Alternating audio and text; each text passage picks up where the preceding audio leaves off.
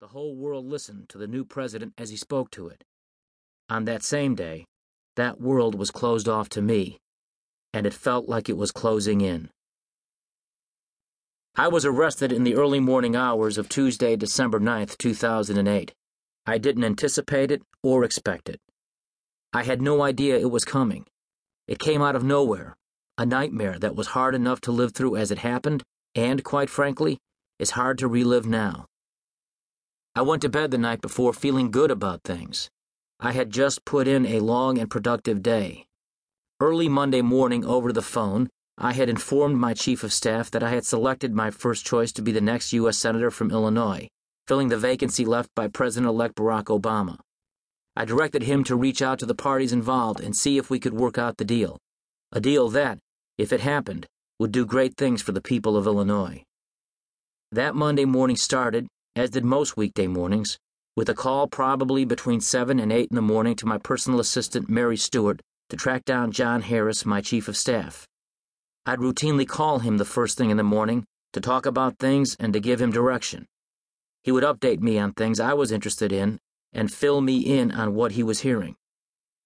Prior to joining me as my chief of staff at the end of my first term, John worked for Chicago Mayor Richard M. Daley. He served in a lot of big roles for the city of Chicago, the Chicago Police Department, and O'Hare Airport. The son of Greek immigrants and a product of Chicago public schools, he and I shared similar life experiences and similar values. Like my older brother, Rob, John was an officer in the United States Army. He was a prosecutor in the Judge Advocate General's office, and his style and habits remind me of a disciplined, organized military man. An early riser, he was someone you could always find when the day started. Where most of my top staff called me Governor or Rod, he addressed me as Sir. This is not to suggest that he was in any way obsequious or a sycophant. Just the opposite is true. As a contemporary, with years of experience in administering government, including directing big government budgets, he oversaw the operations of state government. I had a great deal of respect for his experience, and I counted on him to make sure my administration operated effectively, honestly, and always within the rules. I relied on him to tell me what we could and could not do. As I recall, that Monday morning, I directed him to work out the details regarding my first choice for the next U.S. Senator from Illinois and see if we can get it done. He briefed me on some of the conversations he recently had with other involved parties. I explained my aim and how I preferred it done. We then had a game plan to appoint a United States Senator, and even though neither one of us liked my choice, he was going to work to execute it. I went to bed that night sometime after 11 p.m. in good spirits. My plan was to get up the next morning at 6 a.m. and go for a morning run.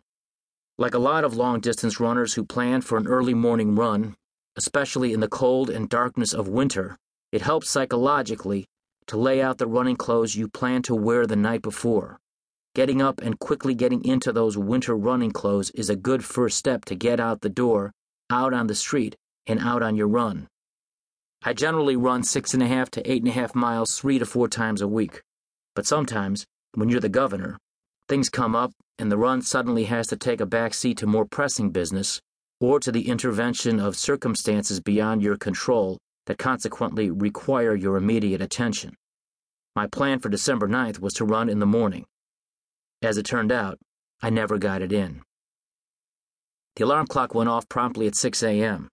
As my wife Patty hit the off button, I moaned to her, 5 more minutes, and went back to sleep. Before the 5 minutes were up, the telephone rang. It's not a good sign, generally speaking, when the telephone rings at 6 o'clock in the morning. As I reached to pick up the phone, thoughts started crossing through my mind. What happened? Did somebody die? Was a loved one or friend in an accident? Did a storm, a flood, or tornado hit? Did a bridge collapse? Was a state trooper killed in the line of duty? When the phone rings that early in the morning, your life experience instinctively prepares you to brace yourself for bad news. But never, not in my wildest dreams, did I expect what I heard when I answered the phone that morning. In a sleepy haze, I picked up the phone. The guy on the other end of the line identified himself as Agent Grant of the FBI. He said he was in front of my home armed with a warrant for my arrest.